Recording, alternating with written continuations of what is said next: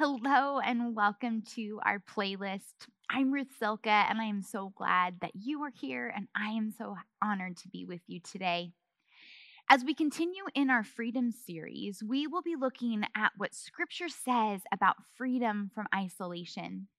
Now, this topic seemed quite fitting as we are slowly getting back to a quote unquote normal life after so many months of isolation and separation. My prayer for us all today is that we will walk away encouraged, challenged, and grateful for the ways the Lord has built us for community and for the community that He has blessed us with. I just want to pause for a second and pray for us as we start to dive into Scripture this morning. Father God, I thank you for today. Thank you for the opportunity to look into your word. Thank you for truth. Thank you for just the ways that you're going to challenge us today. God, I pray that you would equip me, that you would use me, that you would just give me the words to say. And God, I pray that you would get all of the honor and the glory. In your name I pray. Amen. So if you watched last Sunday, you got to hear my dad preach. And I have to say, as a pastor's kid, there's something that is a bit intimidating about following your dad's sermon. No pressure, right? But last week, my dad took you back to a sunny June day in the 70s. And this morning, I would like to invite you back with me to my fourth grade Sunday school class, known as FBI, or Faith Builders Incorporated, on a Sunday morning in March of 1994. Just to set the stage for you a little bit, I had on a very late 80s, early 90s blue dress with total 1980s hair. We're talking high and full of lots of hairspray. I was 10 and I had just moved to San Jose from Minnesota, the land which at that time, in that decade, was about 5 to 10 years behind in fashion, hence the 80s hair. I was the new kid at church, and I wasn't just a new kid that was going to get to fly under the radar. I was the new pastor's kid. I remember standing in the hallway waiting to go inside my Sunday school classroom, and I felt everything from fear to worry to excitement and everything in between. But most of all, I remember being envious of my twin brothers who had just been dropped off at the classroom next door together while I was being walked to the next classroom all alone. As I walked into the room, I remember feeling overwhelmed as I was introduced to one kid after another, one of whom was actually Kyle, my husband. It was a strange feeling walking into a room where everyone knew me. They knew my name, they knew where I was from, they knew who my family was, and some even knew things that I liked. But the one thing I remember most of all from that day was feeling incredibly alone. Everyone knew me, and I knew no one. The room was full of kind and welcoming people who had gone out of their way to make me feel special. But honestly, how I felt was isolated and alone. Now, this isolation didn't last for long. Kids are wonderful like that, because by the time Sunday school was over, I walked away with a few new friends and an excitement to come back again the following week. You see, we are built for community. And even at the young age of 10, I could see that community would help the loneliness and the isolation go away. But I had to be willing to put myself out there so community could be built. Some of the friendships that were started in that room ended up being lifelong, influential friendships. And hey, I even found my husband in that room. Now, while kids can sometimes easily make friends, I don't think it discounts the community built between people with the common bond of seeking Jesus. In fact, I think we could all learn a lesson or two by watching kids build their community and fight against isolation. But let's take a look at what Scripture says about community and the freedom we have from isolation. Open your Bibles with me to Hebrews chapter 10, and we're going to start in verse 19. Therefore, okay, so this very first word of verse 19 gives us a clue that we need to look back to see what the verses before are saying so we have a full understanding of the context. The therefore is there for a reason. So let's do just that. Hebrews 10 begins with an explanation of Jesus' sacrifice once for all. The author of Hebrews, whom we don't 100% know for sure who wrote the book, it's been suggested it was possibly Paul or Luke or Barnabas or others, but honestly, that's not the point. Because the book of Hebrews was ultimately written through the empowerment of the Holy Spirit, and that is what counts. Hebrews 10 begins with comparing Jesus' finished work on the cross, how his sacrifice, him giving up his life for us and defeating death by rising again, made us completely right before God the Father. Jesus took our place, took on our sin, and because of what he did on the cross, the former way of atoning for sin through animal sacrifice was no longer needed. Let's jump up a few verses to Hebrews 10, 11 through 14. This is what it says. Day after day, every priest stands and performs his religious duties. Again and again, he offers the same sacrifices, which can never take away sins. But when this priest had offered for all time one sacrifice for sins, he sat down at the right hand of God. And since that time, he waits for his enemies to be made a footstool. For by one sacrifice, he has made perfect forever those who are being made holy. These verses are telling us that because of Jesus' work on the cross, we are made righteous, we are forgiven, and we are set free from the bondage of sin. We are no longer isolated in our sin and separated from our Creator. We are in union with Him, in relationship with Him, and we are united with Him in His loving grace. So let's get back to verse 19 now. And here's Hebrews 10, 19 through 23. Therefore, brothers and sisters, since we have confidence to enter the most holy place by the blood of Jesus, by a new and living way opened for us through the curtain, that is, his body, and since we have a great high priest over the house of God, let us draw near to God with a sincere heart and with the full assurance that faith brings, having our hearts sprinkled to cleanse us from a guilty conscience, and having our bodies washed with pure water. Okay, so that was a lot of information in just 5 verses. So let's break it down a little bit and go back again so we have the context and understanding about what we just read and what will be coming in the next verses. Verse 19, therefore, brothers and sisters, since we have confidence to enter the most holy place by the blood of Jesus. The most holy place was in the temple and was sealed for view with a very thick curtain. Only the high priest could enter the most holy place, and he only did so once a year on the Day of Atonement, when he would offer the sacrifice for the nation's sins. But Jesus' death removed the curtain.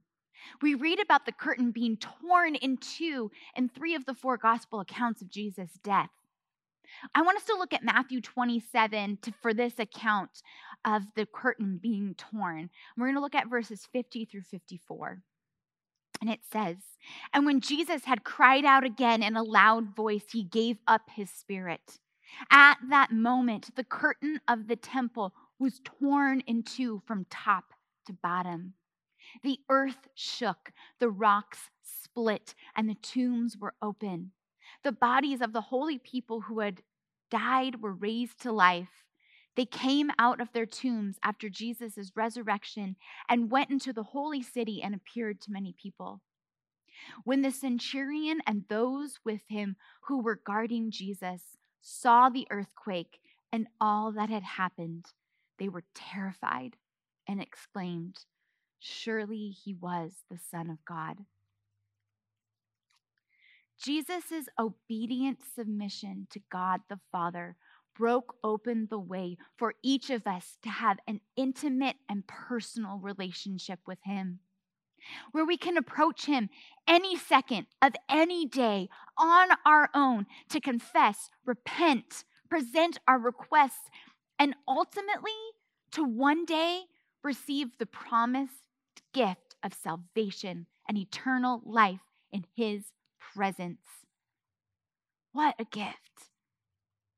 Okay, so let's go back to Hebrews. We're going to pick back up again in verse 20 as we continue to break this down. By a new and living way opened for us through the curtain, that is his body, and since we have a great priest over the house of God, let us draw near to God with a sincere heart and with the full assurance that faith brings, having our hearts sprinkled to cleanse us from a guilty conscience, and having our bodies washed with pure water. We can come before the Almighty, most holy God with sincere and honest hearts. I want us to pause for a second as we are continuing to break these verses down and think about what isolation is. We're looking at freedom from isolation, and I think we need to have a good understanding of what isolation is. By definition, isolation is the process or fact of isolating or being isolated. Well, I don't know about you, but I don't feel like that definition helps us a ton. I thought you weren't supposed to define a word with the word. So let's look at isolate. Isolate means to be or remain alone or apart from others. Alone. Isolation means we are alone in our thoughts or alone in our physical space. But the truth of the matter is that we are never alone. If you have submitted your life to Jesus Christ as Savior and Lord, you have the promised Holy Spirit living in you. You are never alone. But the enemy, Satan, wants us to believe that we are alone, that we have to hide in our sin, in our shame, and in our guilt. Last week, we looked at what it means to have freedom from guilt and shame. We talked about how guilt says, I did something wrong, and it focuses on behavior, while shame says, something is wrong with me, and it's focusing on self. Guilt should lead us to freedom, to repentance, to coming before the Lord with the full assurance that faith brings, just like we just read in verse 22. Shame, on the other hand, can lead to isolation. When we allow the lies of shame to build in our hearts and in our minds, we can begin to lose sight of grace. We forget to do what Hebrews 10:23 says. Let us hold unswervingly to the hope we profess, for he who promised is faithful. The Lord already knows our hearts. We cannot hide anything from him, but we can find rest and peace in the fact that our sin does not isolate us from God. It should not make us hide in shame. We can come before our Creator with full honesty. Honesty and sincerity about how we're feeling, about what we are struggling with, or about what we are fearful of. We get to lay it all at his feet with full assurance that he cares, he knows what is best, and he can be fully trusted. Now, the enemy wants to keep us isolated. He wants us to believe the lie that we can't sincerely come before the Lord with all of our flaws and all of our sin. The enemy wants us to hide in the dark, not allowing the light of Christ to shine through everything that Jesus died for, every sin, past, present, and future. We must stand firm and remind ourselves of the confidence we have in Christ, of the fellowship we have with him, because we have been made clean. We are cleansed from a guilty conscience because of Jesus' finished work on the cross, not because of anything we did, can do, or ever will do. Now, sometimes we isolate ourselves from the Lord by trying to run or to distract ourselves. And this running can look like anything from a full calendar to binge watching our favorite show on Netflix, to filling our house or our car with music so it doesn't have to be silent, to projects, and anything in between. It's whatever fills our minds and our hearts from being able to hear his still, soft voice. From time in his word and prayer. What's taking up the space so we don't have time to do that? It's whatever's distracting us from calming our hearts enough to hear his conviction, his encouragement, and his truth. Sometimes isolation is of our own choosing. Whether that choice is a conscious one or not, we often walk into and stay in isolation because we think it will be easier. The truth is, we are called to community. We are called to the truth we read in Hebrews 10, 24 through 25. Let's look at those verses. And let us consider how we may spur one another on toward love and good deeds, not giving up meeting together as some are in the habit of doing, but encouraging one another, and all the more as you see the day approaching. This past year plus, we were forced into isolation. And for our generation, this was a new struggle, a new obstacle, and something that forced us to get creative with how to stay connected. While church on YouTube was and is hard, I am incredibly grateful for technology that did allow us to stay connected. But we have got to call it for what it was. 2020 and 20 parts of 2021 were a year of isolation. 2020 was a year of isolation, and it was hard. I missed my friends like never before. I missed corporate worship and hugging people and being taught truth from a real life person and not from someone behind a camera.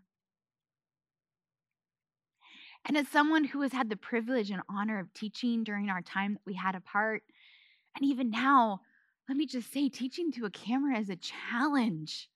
And I miss your faces and your head nods.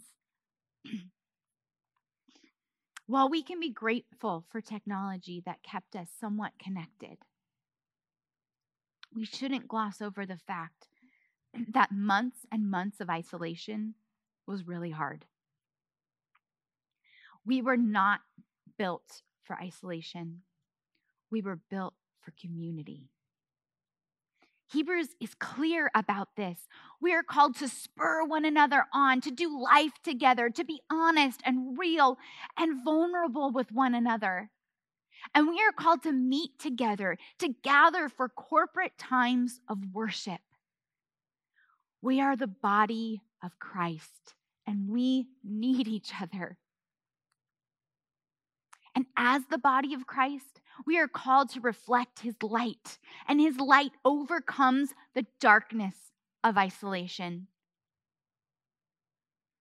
Isolation is not a new issue or a pandemic issue. It is a heart issue. And Jesus offers us freedom from isolation through his perfect life, his death, and his resurrection. So I would challenge us to think about this question. What sin is causing us to run into isolation and not community? What lies are we believing that keep us in the darkness instead of walking in the light and freedom found in Jesus. Last Sunday, we looked at 1 John 1, 5, 2 through 2, and I think it just fits so perfectly in again today. And I think the more we hear a verse, the better. So let's read 1 John 1, 5, 2 through 2. This is the message we have heard from him and declare to you. God is light. In him there is no darkness at all. If we claim to have fellowship with him and yet walk in the darkness, we lie and do not live out the truth. But if we walk in the light as he is in the light, we have fellowship with one another. And the blood of Jesus, his son, purifies us from all sin. If we claim to be without sin, we deceive ourselves and the truth is not in us. If we confess our sin, he is faithful and just and will forgive us our sins and purify us from all unrighteousness. If we claim we have not sinned, we make him out to be a liar, and his word is not in us. My children, I write this to you so that you will not sin. But if anyone does sin, we have an advocate, the Father, Jesus Christ, the righteous one. He is the atoning sacrifice for our sins, and not only for ours, but also for the sins of the whole world. Jesus paid the price. He took our place so that we could walk in the light, so that we could enjoy right relationship with God, and so we could have God-honoring fellowship with one another. This is why we are built for community. To spur one another on, to encourage one another, to point one another to Jesus, and ultimately to give him all the glory for his work in our lives. Let's take a look. We're going to move to a new book now at what godly community looks like. We're going to take a look in Acts 2, and we'll look through verses 42 through 47. Now, at the beginning of Acts chapter 2, Luke, the author, has just written about Pentecost and the believers receiving the promised Holy Spirit. Then he talks about how Peter addresses the crowd, telling them to repent and be baptized. And we read in verse 41 that about 3,000 were added to their number that day. Oh, so incredible.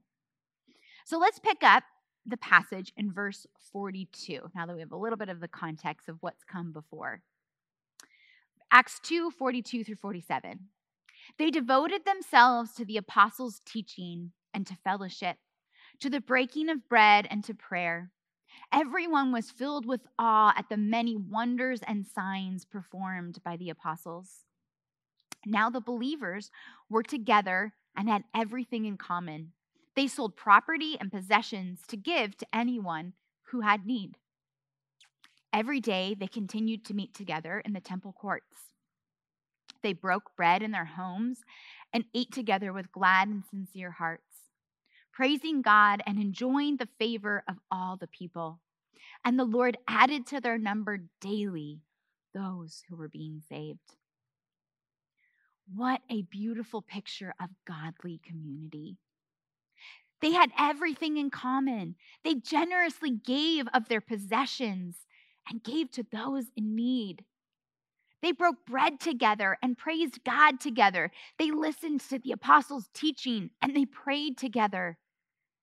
They were in fellowship with one another. And they were in awe at how God was moving among them. Our culture today breeds isolation. We can literally get anything we want, either delivered to our door or streamed through some type of a device. Our culture has shifted from knowing every neighbor on our street and all their business to posting complaints and nasty things on the Nextdoor app. We live in a me culture, but as believers, we are called to a we culture. Isolation puts focus on ourselves. Community puts focus on others, and ultimately, it puts the focus on Jesus. So how do we invest in community? Where do we find this freedom from isolation? I think we need to follow through on some of the one another commands we read in Scripture. I want to give us a few examples. We're going to walk through several different verses right now. The first is Galatians 6:2, and it says this: carry each other's burdens, or carry one another's burdens. In this way, you will fulfill the law of Christ. We are to care about one another's burdens. We need to be living in community with one another so we can tenderly and lovingly call out sin in each other's lives. We need to care about the burdens that we each carry and how we can point one another to the truth. Romans 12:10 tells us this: be devoted to one another in love. Honor one another above yourselves. We need to love one another well, to humbly put others above ourselves. We need to love those people who are hard to love, not just the people who are easy to love. And I would just challenge us, hey, are we having trouble loving somebody? I'd encourage you, start to pray for that person. Or better yet, do something to serve that person while you're praying for them. Put their needs above your own and see how your heart begins to change and soften towards them. 1 Thessalonians 5:11 says this: therefore, encourage one another and build one another up, just as you are doing. We need to encourage one another, build one another up, and point one another to truth. We just read about this in Hebrews. Spurring each other on is what it has encouraged us to do. So let's not allow the busyness of life ramping back up again to distract us from missing an opportunity to encourage someone with words or deeds. The pandemic gave us the gift of slowing down. Let's make sure we don't let life get in the way of encouragement and spurring one another on towards Jesus. We have to be intentional in building our community. Be intentional in the building up of our community. We need to put things on our calendars. We need to set up times to meet with people. We need to be intentional about inviting somebody over for dinner or talking to somebody after church. We need to be intentional. Even if that means like, hey, come to my house, I'm going to order a Costco pizza. They're cheap and they're good. It doesn't have to be fancy, but it needs to be intentional. We have to make time for community because when we do, it not only blesses others, it blesses us and it encourages us and it reminds us that we are not alone. There is a bond that we have as believers, and it is a bond we should never and should not take for granted. I recently had the blessing of experiencing some intentional community. For the past 2 years, which somehow miraculously worked out around a pandemic, God is very good in that, I've gone on a girls' trip with 2 of my best friends. And we, for both of these trips, had spent months planning and saving and preparing for the trip, which, if I'm being totally honest, I'm not really the planner of it. I don't love that, but my other friends are. So I just show up and have fun. My perfect kind of trip. But while I had a blast exploring Chicago, that's where we went this year, just a few weeks ago, the most memorable part for me was not the incredible skyline of the city of Chicago. It was the vulnerability in our conversations. Now, there are years and years of investment between the 3 of us.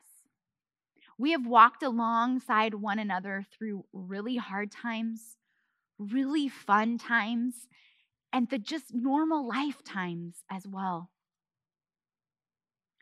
but trust has been built.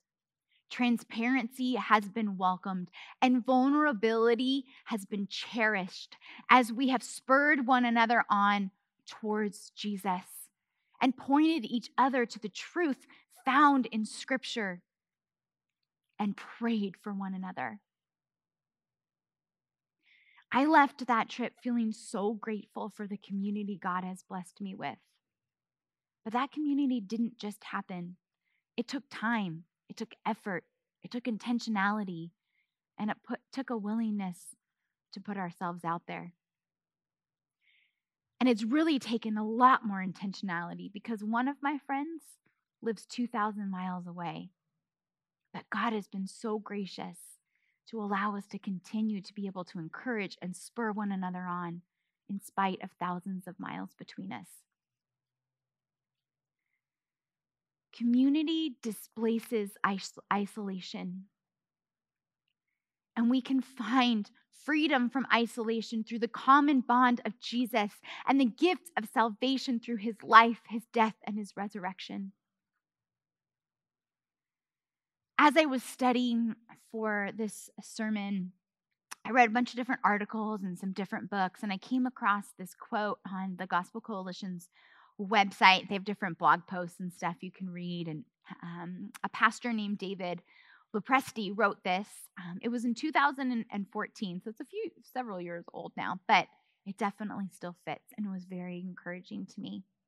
And it says this: "The world around us longs for community, and the false sense of connectedness created by Twitter and Facebook, we could throw in Instagram these days, right? Won't fill the void. We need robust life on life in the trenches community. God didn't merely text us, after all. He came. He walked with us, wept with us, rejoiced with us, and loved us in spite of ourselves. If we're embodying this self-giving posture in our churches, then it'll draw the lonely world to us like a magnet. My prayer for us, COV, is that our community would be a magnet to our spheres of influences. Not because we're awesome, but because Jesus is awesome. We should care enough about the people around us to want to share what he has done in our lives, to be a light and to share the good news of the gospel.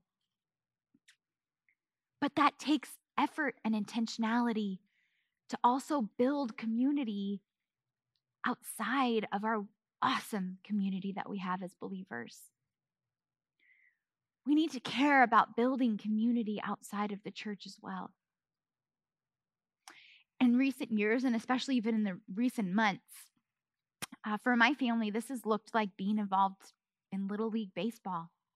My son Parker plays Little League, and Kyle, my husband, has coached his teams or helped to coach his teams for years now. And it's been so awesome to watch God just open up some doors for us to really get to know the other coaches and the other families that were on Parker's baseball team. I was so sad that the season has come to an end because I really enjoyed and have enjoyed getting to know these people. But it's taken intentionality. It's taken a willingness for me to put myself out there. There was several other moms that were all on the team, and they've known each other for years. I've known several of them for years, but not well. But a few weeks ago, they invited me to come and get some lunch before one of the baseball games. I could easily said no because I don't know them very well. I was a little bit, not uncomfortable, but somewhat kind of nervous about how it was going to go. But I went anyway. And it was this incredible opportunity to get to know them. I asked questions. They asked questions of me. And we started to slowly build some trust and some community. And I'm praying that God will allow us to have opportunities to continue to invest in those relationships in hopes that we can just be a light for Jesus. I would encourage you to take some time this week to pray about and think about what things in your life might be drawing you towards isolation. Are there some unconfessed sins in your life that you want to keep secret or hidden? I would encourage you confess, repent, and find accountability. Find a trusted friend or a mentor who you can be honest with and real with, and who they can in turn be honest and real with you, and ask them to hold you accountable. Share what's really going on and ask them to pray over you, to pray for you and alongside of you as you seek forgiveness and rely on God's strength to overcome that sin or temptation. Have you been throwing yourself a pity party and not engaging in the body of Christ? Have you been waiting for somebody to come and engage you? I would challenge you, be the initiator. Invite someone over if you feel comfortable with that and feel like you can do it safely. Or invite somebody to lunch after church or some other time. Ask them to coffee. Get connected in a community group. Go up to someone that you don't know when you're here at church next time and introduce yourself. Talk to them. Be a good question asker. Don't just talk about yourself, but be willing to take the first step. Sign up to serve. Take some steps to make COV your church by getting involved and investing in others. I also want to challenge us to think through, are there any lies that we're believing? Ask the Lord to reveal his truth in your heart, to reveal those lies of isolation, and spend time in God's word. We have to know the truth of the scriptures, what is found in this book, so we can combat against the lies. I would encourage you to reach out to a friend for prayer. If you are struggling, if you are feeling alone, don't just wait for people to reach out to you. Be the one that reaches out first. Ask for prayer.